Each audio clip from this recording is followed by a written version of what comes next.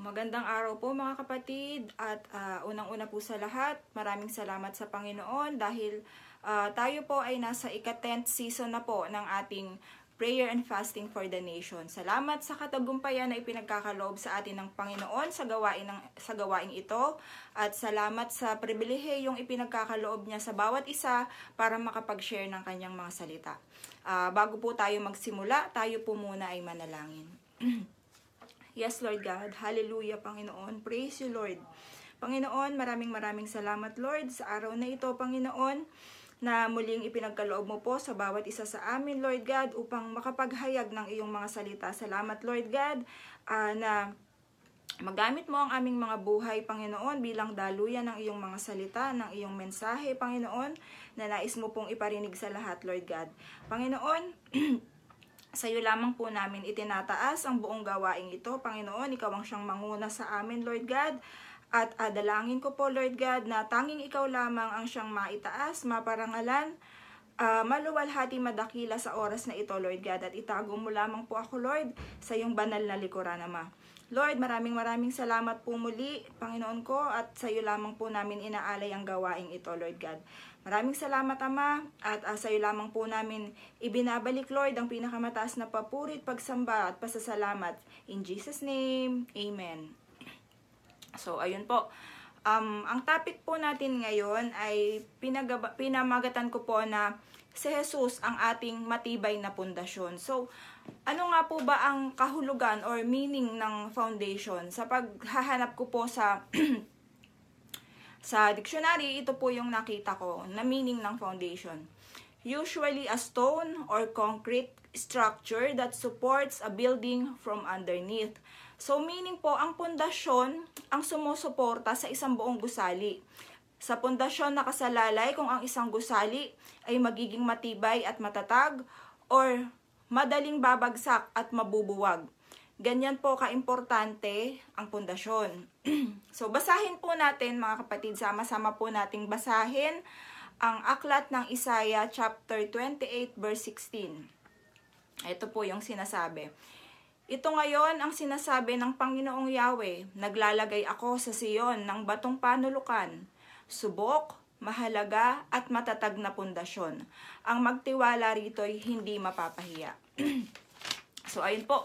Sa ating pananampalataya, napakahalaga po na meron tayong matibay at matatag na pundasyon. At ito po ay walang iba kundi ang ating Panginoong Hesukristo. Sabi nga po sa binasa nating verse, at ang mismong Panginoong Yahweh ang nagsabi na maglalagay ako sa Sion ng batong panulukan, subok, mahalaga at matatag na pundasyon. Ang sino mang magtiwala rito ay hindi mapapahiya. Ang tinutukoy niya po dito ay walang iba kundi ang ating Panginoong Jesus. Kaya napakahalaga po na ang pundasyon ng ating pananampalataya ay si Jesus Christ. Dahil dito po nakasalalay kung tayo'y magiging matatag at matibay hanggang sa wakas. Sa atin pong panahon ngayon, lalo na po itong pandemic na napakaraming tao ang nakakaranas ng kahirapan, ng pagkawala ng stable job, pagkakasakit, mga kaguluhan at iba't ibang issue pa po sa panahong ito. Importante po na matibay at matatag ang ating pananampalataya sa panahong ito dahil kung mahina po ang pananampalataya natin, tiyak po na iguguho tayo at ibabagsak tayo ng lahat ng mga suliraning kinakaharap po natin ngayon. Kung mahina po ang ating pananampalataya, siguradong mawawalan po tayo ng pag-asa at malulugmok na lang sa buhay.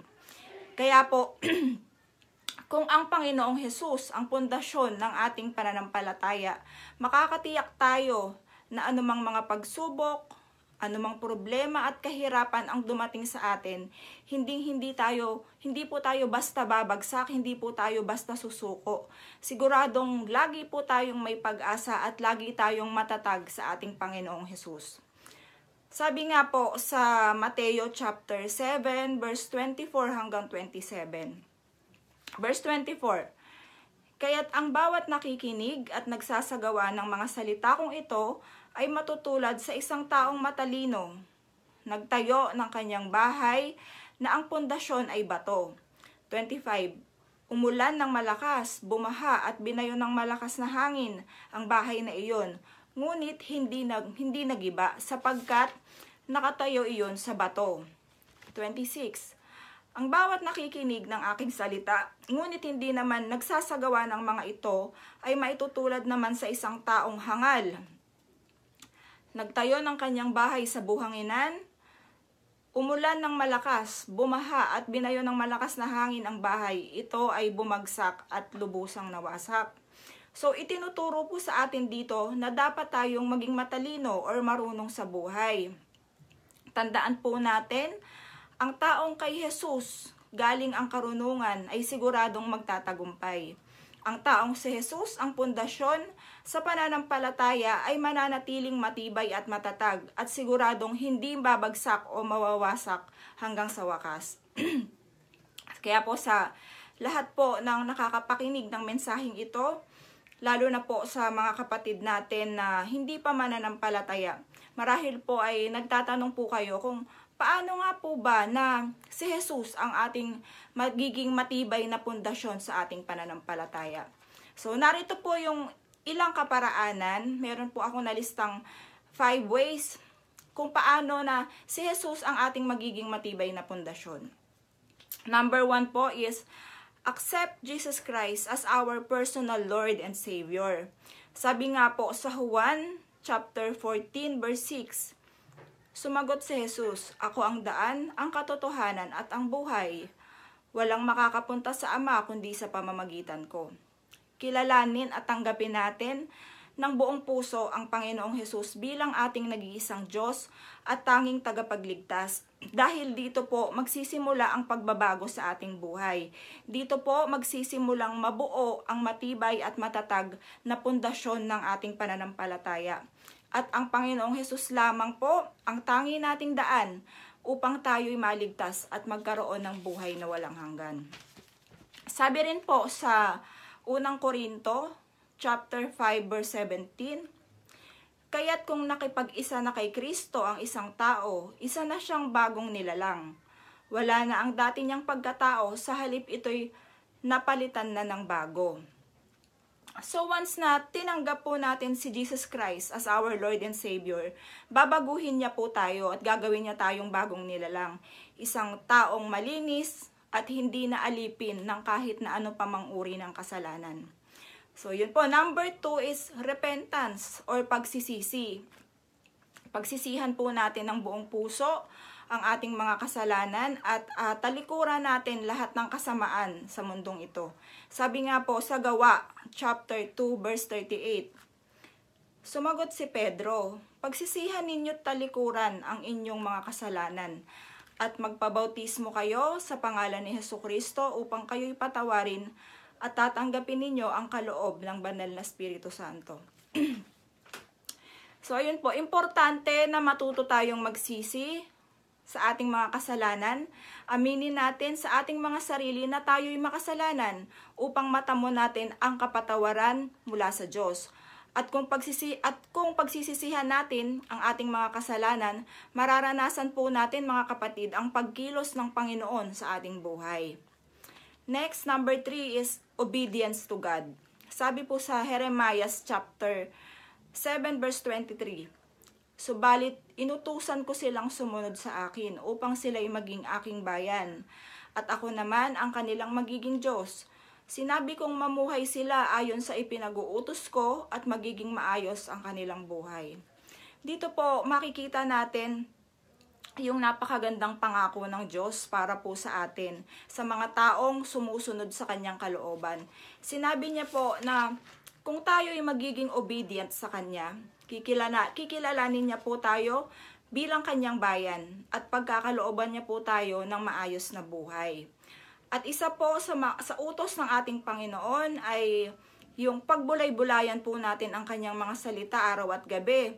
Kasi po sa ganitong kaparaanan, makikilala po natin ng lubos ang ating Panginoon at mas lalo po tayong lalalim sa ating pananampalataya sa Kanya. Next, number 4, humility or kababaang loob. Sabi po sa Juan chapter 15 verse 5, Ako ang puno ng ubas at kayo ang mga sanga. Ang nananatili sa akin at ako sa kanya ang siyang nagbubunga ng sagana. Sapagkat wala kayong magagawa kung kayo'y hiwalay sa akin. Mahalaga po na meron tayong kababaang loob upang maging matatag ang ating pananampalataya. Aminin natin sa Panginoon at aminin natin sa ating mga sarili na kung hiwalay tayo sa Panginoon, wala tayong magagawa. Hindi tayo magtatagumpay at wala tayong magandang patutunguhan sa buhay. Ang Panginoong Hesus ang ating pag-asa at ang ating source. Tanging sa Kanya lang natin matatagpuan ang tunay na kagalakan, tunay na kapayapaan at tunay na pag-ibig. At ang Panginoong Hesus lamang ang makapagpupuno sa lahat ng pagkukulang, sa lahat ng mga pagkukulang sa ating buhay, sa lahat ng emptiness natin, sa lahat ng mga hinahanap natin. Tanging ang Panginoong Hesus lamang po ang makapagpupuno nito at ang makapagbibigay sa atin ng lahat ng ito. Next po, number 5, fear of God. Sabi po sa mga ngaral, chapter 12, verse 13, sa kabila ng lahat ng ito, isa lamang ang aking masasabi. Matakot ka sa Diyos at sundin mo ang kanyang mga utos sapagkat ito ang buong katungkulan ng tao. Sa pagkakaroon po ng matibay at matatag na pananampalataya sa ating Panginoong Hesus, dapat din pong matutunan natin ang banal na pagkatakot sa Kanya. Dahil ang Panginoon po ang hahatol sa atin pagdating ng paghuhukom. Wala tayong maililihim sa Diyos. Wala po tayong maitatago sa Kanya. Dahil lahat po ay lantad. Lahat po ay nalalaman ng Panginoon. Kaya po, mahalaga na magkaroon tayo ng takot sa Panginoon. Ng takot sa paggawa ng anumang uri ng kasalanan. So, ayun po. Sa akin pong pagtatapos, basahin po natin ang Hebreo chapter 12 verse 2. Itoon natin ang ating paningin kay Jesus.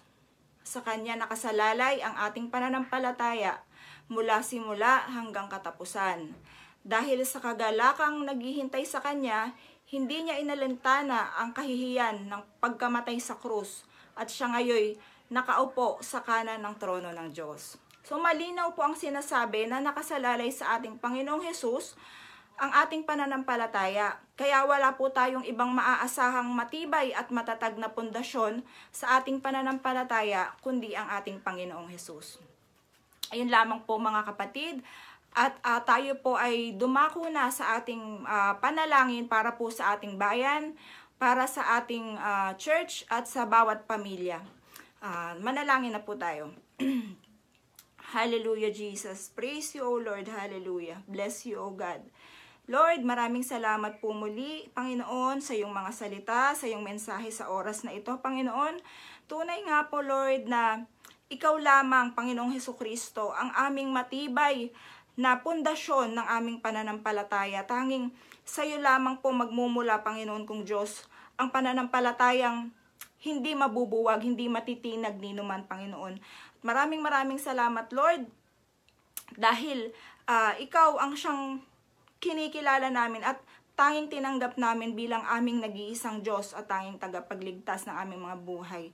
Maraming salamat po, Panginoon, at sa oras pong ito, idinadalangin namin sa iyo, Panginoon, ang aming bayang Pilipinas, Lord God.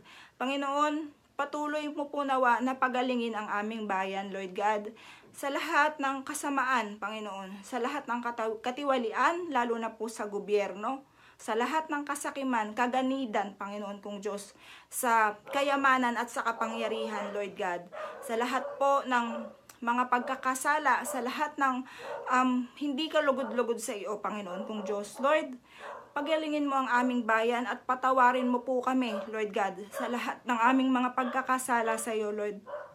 Panginoon, inaamin po namin, O Diyos, na kami makasalanan, Ama.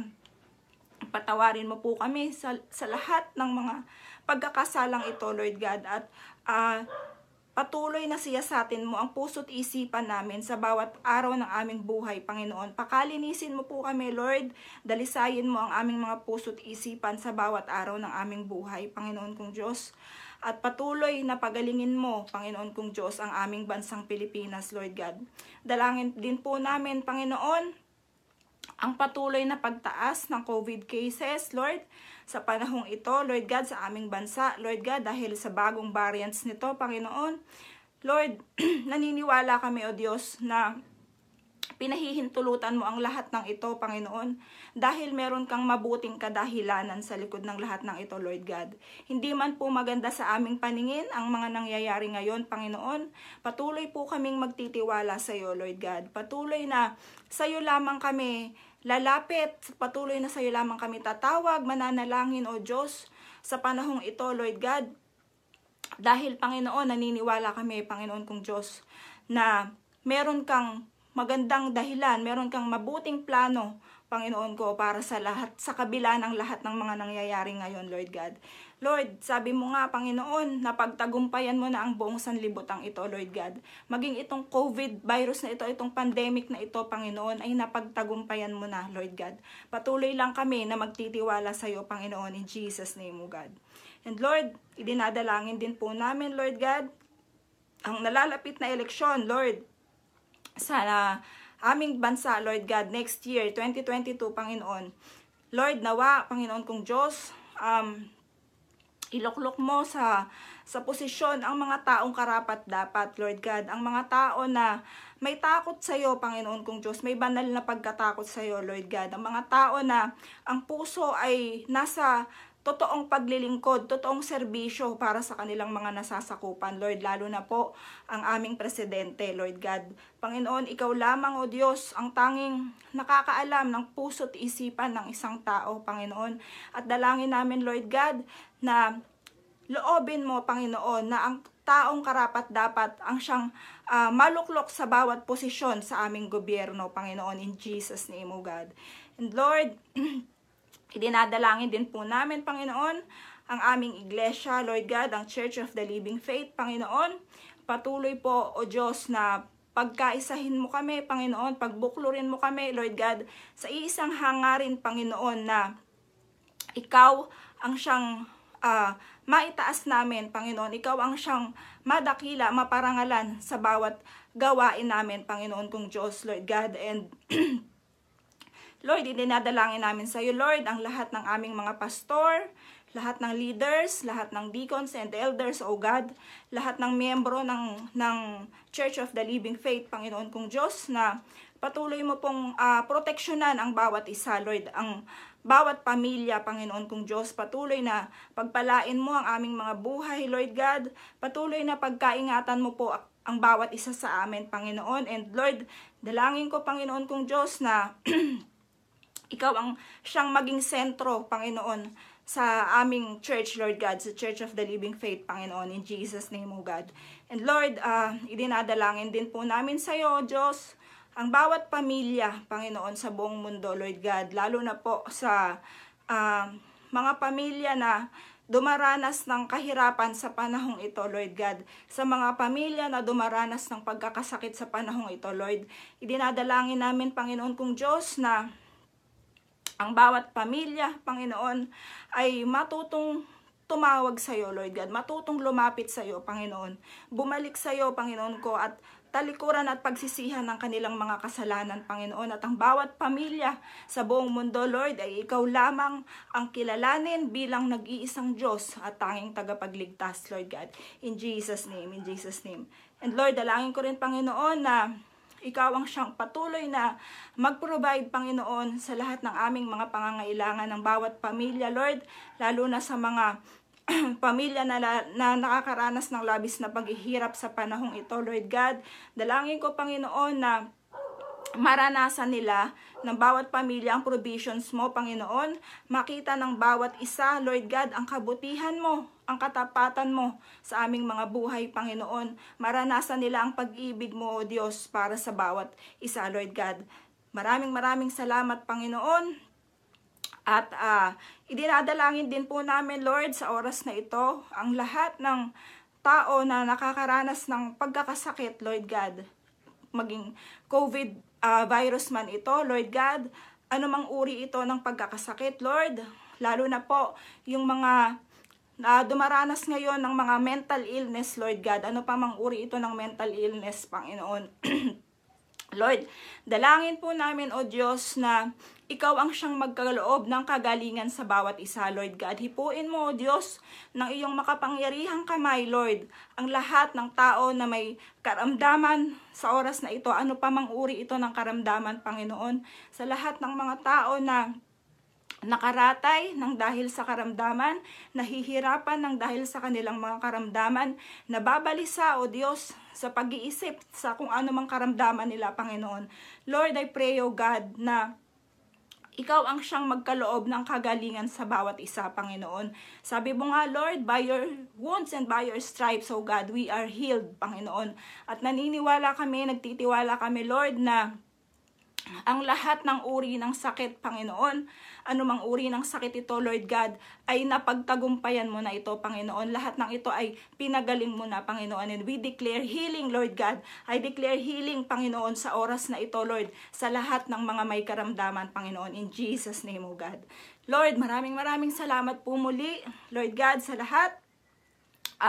Patuloy nawa na bigyang katagumpayan mo ang aming gawain na ito, Lord God, at nawa patuloy pang maraming kaming maabot na kaluluwa, Panginoon. Salamat po, O Diyos, sa iyong lahat namin ibinabalik, Lord God, ang papurit pagsamba pa sa salamat, Lord God. In Jesus' name, Amen, Amen. Yun lamang mga kapatid, at God bless po sa bawat isa.